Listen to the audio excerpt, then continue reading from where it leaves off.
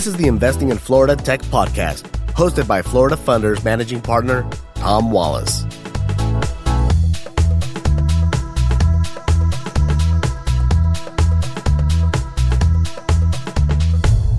Hello, everyone. This is Tom Wallace. I'm the managing partner of Florida Funders, and I'm really excited today to have a really wonderful entrepreneur and angel investor with us, Jake Said. I will let him introduce himself in a minute. But real quickly, Florida Funders, we're a hybrid between a venture capital fund and a crowdfunding site.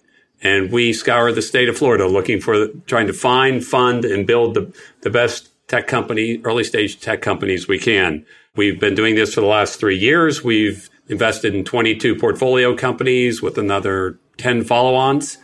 We've invested $12 million of capital, and our fund is an $18 million fund, and the crowd usually adds about 2/3 of that, so we have about $50 million of investable capital. And one of the things we try to do is turn on new angel investors and educate people about why you want to angel invest and how to angel invest and lessons learned and best practices. And that's what our video podcast series is all about. So with that, again, I'm delighted to have Jake here. Jake, why don't you tell us a little bit about your background? Yeah, thanks for having me, Tom. It's great to be here. I'm a venture investor focused on predominantly investments in and around the Bay Area of California, but also investing nationally. My focus tends to be a bit more B2B around a couple of different theme areas. One is digital transformation, the legacy industries. So real estate, financial services, insurance, things like that, moving online and being impacted by technology, but also some of the broad architecture themes that we're seeing, which is the move to hybrid multi-cloud in the enterprise and applied artificial intelligence. So those are the areas I'm focused on. Before investing, I was president of a company called 10X. We built the largest online marketplace for real estate transactions, both residential and commercial, B2B focused transactions. We ultimately sold the business to TH Lee Partners and a big private equity firm. And before that, spent 11 years at Lightspeed Venture Partners, where I was a managing director.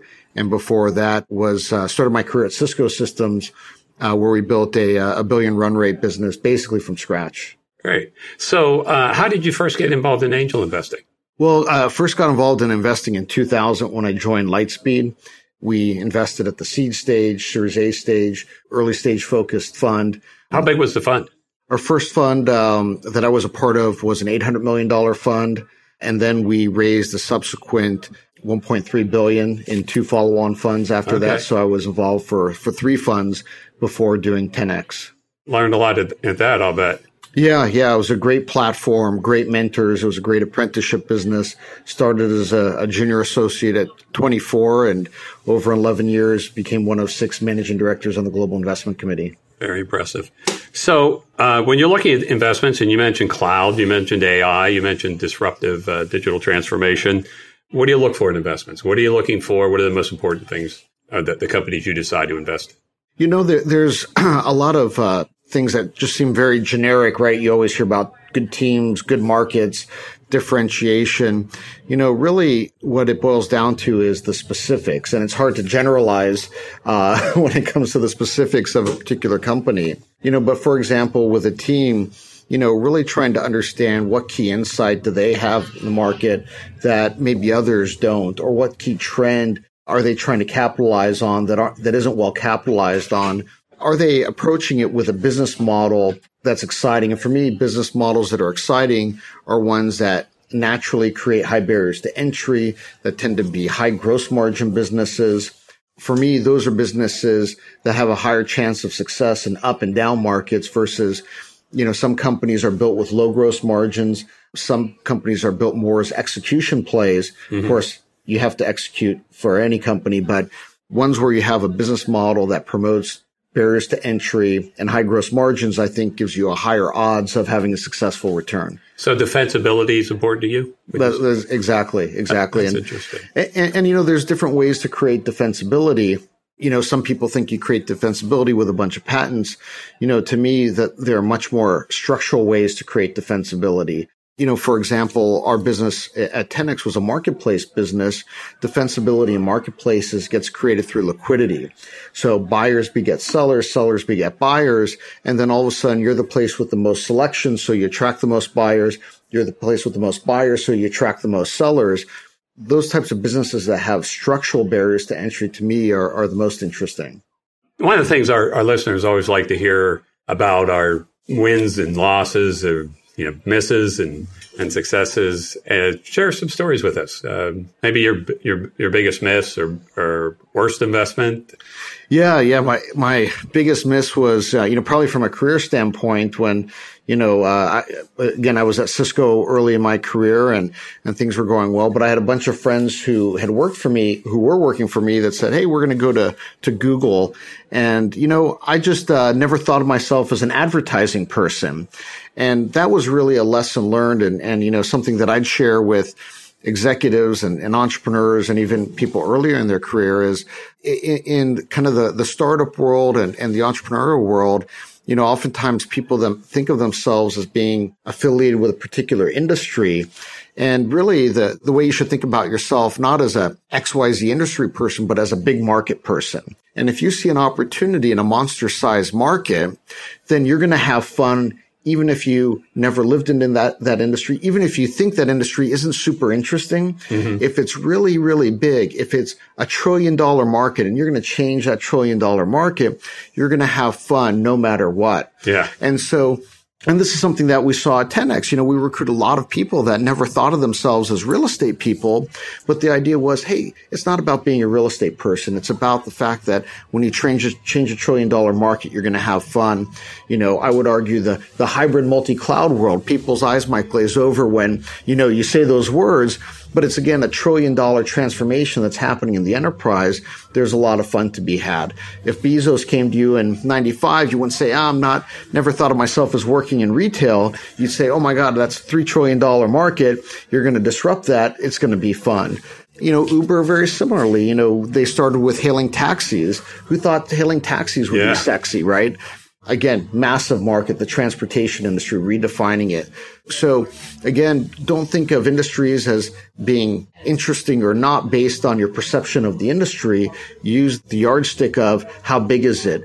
When you start talking about hundreds of billions of dollars, trillions of dollars, you're going to have a lot of fun. It's going to be an amazing ride. Yeah, that reminds me of the story. I was at the Angel Capital Association annual convention this year in Boston. And one of the investors, longtime investor, one of the early investments he passed on, one of the guys who worked for him went up to Seattle and he was stuffing books in boxes and shipping them out. And he said, hey, we're going to do another round. And, there's 250,000 open. Do you want it? And he's like, I don't get it. You're just selling boxes, books over the internet. Well, it was Bezos, it was Amazon. And he said to this day, they keep a chart in his office, his peers, of what it would be worth. He has to look at it every day. Just to torture yourself a little every day. What are friends for? But we've all had them and misses are just part of it. What do you look for in a founder? Or do you prefer a founder or founders? Do you prefer more than one? And what do you look for? I think both work, right? You could have a founder, you could have a founding team. I think with a founding team, certainly you're trying to really see, two things. One is each person bringing something different and additive to the table? Is it three people that look exactly the same and there really isn't a complementary skill set? And then, of course, again, good chemistry between a founding team is very important. Sure. I really think in a lot of ways, people ask this question, you bet on the jockey or the horse, right? And in some ways, I always think that's not a fair question because, look, if Larry Page as a Stanford PhD student came to you and said, hey, I have this idea for Google, you say, yes, he's a very accomplished person. He's a Stanford PhD student. But hey, there are lots of smart PhD students from lots of different, great colleges. Yeah. And so to me, there's a lot of things that are intertwined between great folks, great markets, or people who are talented in very interesting markets. And so to me, you're always looking at both. Of course, if it's somebody who's had $1 billion exit, you might give them money regardless of what they're going to do because they've got that kind of track record. Mm-hmm. But I find, most people who are very talented, still you're looking at the market, trying to understand their insight into the market, how they think about approaching the problem. And at the end of the day, seeing if it makes sense as a venture investment where you could, start a forest fire with a match, so to speak, small capital in, you could hit huge milestones that significantly reduce risk into transforming what looks like a big market.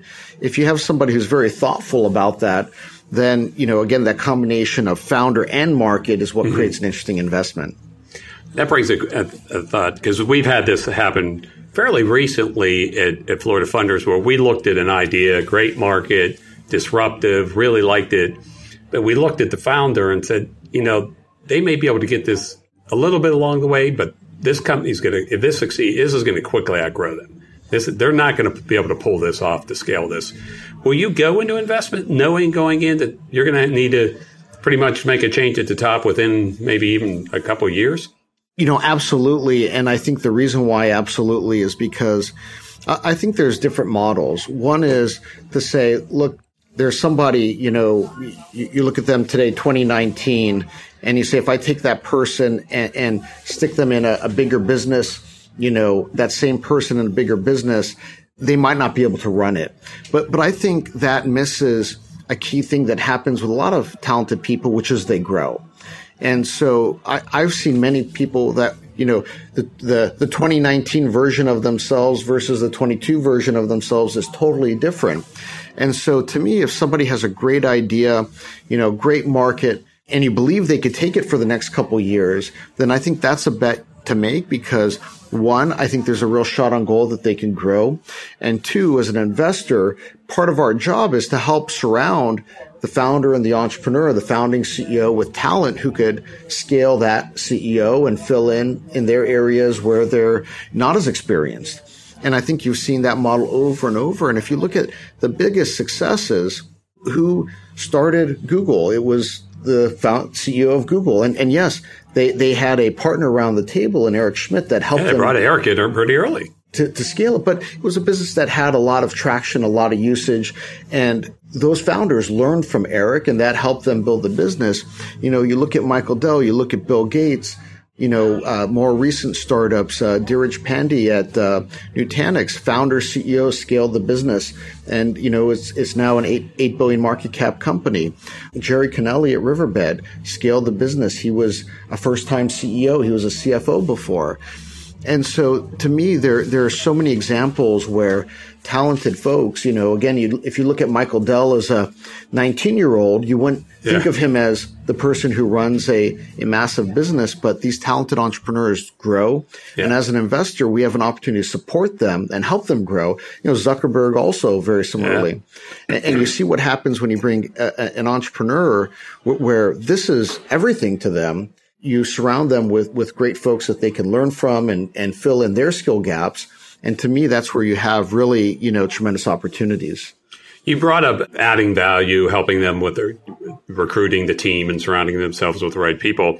How much and often do you typically get involved in the companies you invest in, and how do you look at that? Do you want to get involved? Do you prefer not? Or Yeah, I view 110%. If you're an investor, you must be adding value.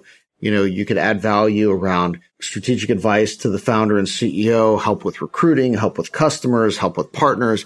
I would argue if it's a great company and you're not adding value, they shouldn't take your money because, for great companies, money is the commodity and what founders need. And again, I was in this position also when I was running 10X, which was, we really wanted partners and investors who were going to add value. Sure. And that's, I think, the great synergy between quality investors and quality companies is investors are really working hard for their companies and helping them to get to the next level. Yeah, Florida Funders, we've borrowed from the private equity model. So we have signed an operating partner to every one of our investments. And that person usually represents us on the board of directors if we have a board seat. And of course, Steve McDonald. So Steve McDonald is the operating partner on Finexio, a company you heard from earlier, one of our portfolio companies. So we're big believers in that. During when you're looking at investing, before you've made the investment, are there any red flags that, things that you're looking for that as soon as you see that, this is over, we're moving on? Yeah, there's a variety of red flags. Start with the team, right? Is it the right team? Is it the right chemistry between the founders? do they bring something to the table that gives you conviction that these folks are the best in the world to prosecute that opportunity? Market, you look at market size, the competitive dynamics of the market, the business model opportunity in that market. And again, if it's a small market, a slow growing market, a market with long sales cycles, unless you have a convincing argument as to why this company can address that core issue, then those become red flags. So team and market, I think, are the key red flags. There's a lot of people who say, well, we look at how many patents they have and, is the technology hard? Are there any red flags around technology? I would say as an investor, you take different types of risk. And as an investor, I'm much more willing to take technology risk than I am people and market risk. And so while some people would put red flags around technology, I'm more willing to take risk on the technology side than with people and markets. For some companies, one of the things, just drilling down a little bit more into thinking about the market, I think companies that have grown off of a small base at what seems like a high percentage, but is not a compelling percentage growth is at least a yellow flag. And let me explain. So you'll have entrepreneurs who'll do $1 million of revenue and then say, I'm projecting $2 million of revenue and say, I'm growing 100%. How many companies do you know grow 100% year over year? And really that's small. That's a red flag. One, the red flag is, hey, this is an entrepreneur who probably doesn't think big enough because they're satisfied with going from 1 million to 2 million. And two, compounding numbers off of a small base is, it actually, there's a lot of ways to grow companies. There's a lot of ways to fund companies. And it could be a very fine company to be a lifestyle company or to be funded through other mechanisms, but it's not a venture backable company, in my view. And so again, from the narrow lens that I'm taking of Silicon Valley venture capital, going from 1 to 2 and 1 to 2 to 4, I would say that would be another example of a red flag where even though it's quote unquote 100% growth business, it's off of a small base and it's really not the type of growth you'd need to see to put in high risk venture dollars. And as an early investor, it is unlikely you would get a markup follow-on round, which is something that you depend on, right? As being an early investor, you depend on follow-on money coming in at a higher valuation. It is unlikely you'll be able to track that capital. So that's another potential red flag that's out there. And how early do you like to invest? Do you look at pre-revenue, or are you looking for some revenue, or pre-revenue early, post-revenue early? 80% of what I've been doing is early and about 20% expansion. So I believe on the expansion side, on a risk-adjusted basis, there are really interesting opportunities out there. And on the early stage side, there's, compelling teams and ideas that you're going to invest pre-revenue. The great thing for entrepreneurs in this day and age is the ability to generate revenue with minimal dollars invested is, more doable now than ever in the past, right? You don't have to spend with the cloud and you spin up some AWS servers. If nobody uses your service, you don't pay. Lots of people use it. Then you have a great pitch to raise money and fund growth. Digital channels of acquisition, viral channels of acquisition. I think, for entrepreneurs, they should really keep in mind that the bar for some of the larger funds and even the larger early stage funds has really gone up in them expecting, some level of revenue from companies, even for the first check in. But personally, I've done both. One of the questions that I always like to ask when we're talking to founders and they're pitching us is, what's your exit strategy? Do you ask that? And when you do, what do you like to hear? I actually never ask that question, because I'm only looking for companies that I think can be standalone public companies.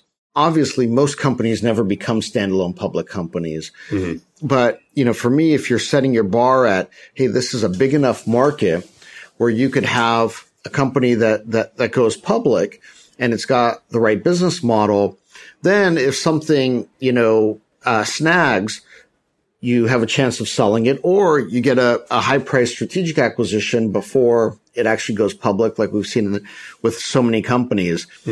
But my issue is if you look for companies that potentially don't have that market size, you actually create more risk because every company can go to zero, but very few companies can really knock it out of the park. Mm-hmm. And so you bet on having these extreme winners to make up for the fact that you're taking very high risk. You know, some folks might say, look, I could put money in at 4 pre and I could definitely get a 6X on this.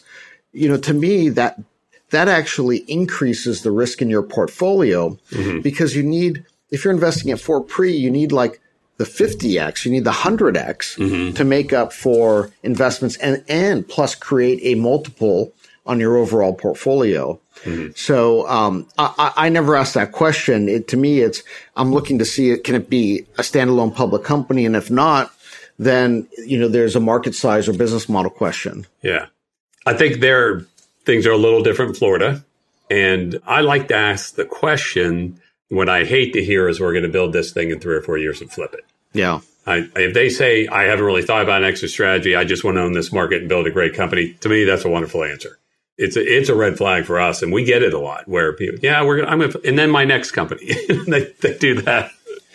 And you know, in my experience, ultimately people will do what they're going to do, right? And look at if somebody wants to buy a company for $100 million, the founder owns 20%, they're going to get a $20 million payday.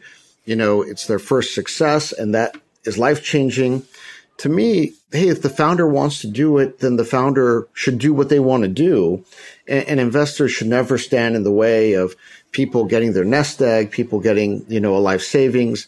And so to me, it's always hard to deduce where people's heads will be if a check ever shows up for real. So I tended not to answer the question from that, you know, ask the question from that perspective. Yeah. But, you know, it's certainly relevant to figure out, are they in it for the long haul? Yeah. Tell us a little bit about deal flow. How many deals do you look at to the ones you invest, and where do you get your best deal flow? Where have you found your best deals?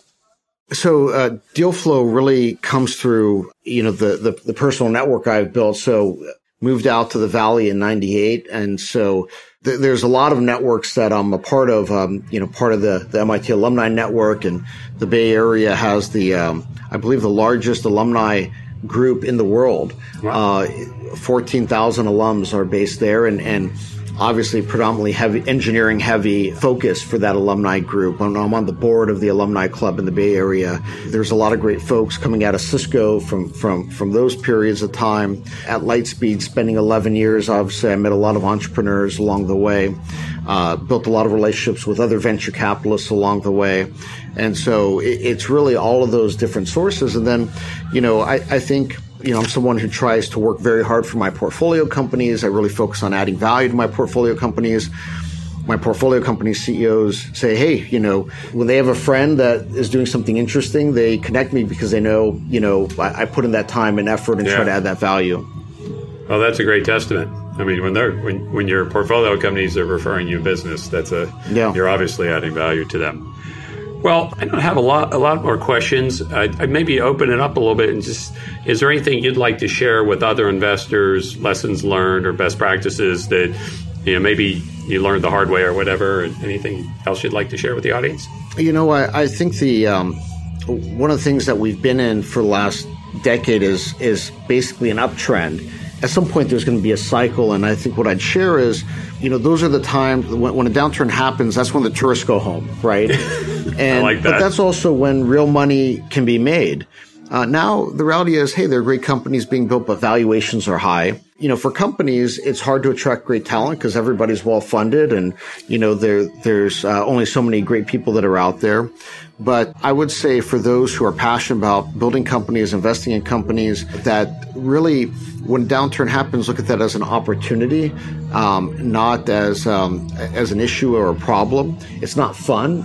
It's painful, but there is a big opportunity there. And then also for an area like Florida, you know, those types of downturns hurt. Don't let it stop the momentum that you guys have built and that you guys are creating. That's a great point. Because, again, that's where great companies are built in these downturns. And sometimes people forget about that. That's a great point. And valuations are lower. So from an investor standpoint, a downturn, it could be a great time to What's Warren Buffett say? Be fearful when those are greedy. Be greedy when others are fearful. And that's right. Investing is an emotional game, so sometimes that's harder to do than easier said than done. Yeah, right? exactly. That's why there are very few Warren Buffetts. Exactly. Yeah. Well, Jake, thank you so much. This has been great. Really, really good. I know our audience is going to love it, and really appreciate it and continued success. And to our audience, thanks so much for tuning in. And we'll be doing more of these. And if you have any interest in angel investing or learning more about angel investing in Florida, go to floridafunders.com. You can sign up. We have all kinds of events going on all the time, as well as we have deals up for funding. We'd love to have you join our group. Thank you so much.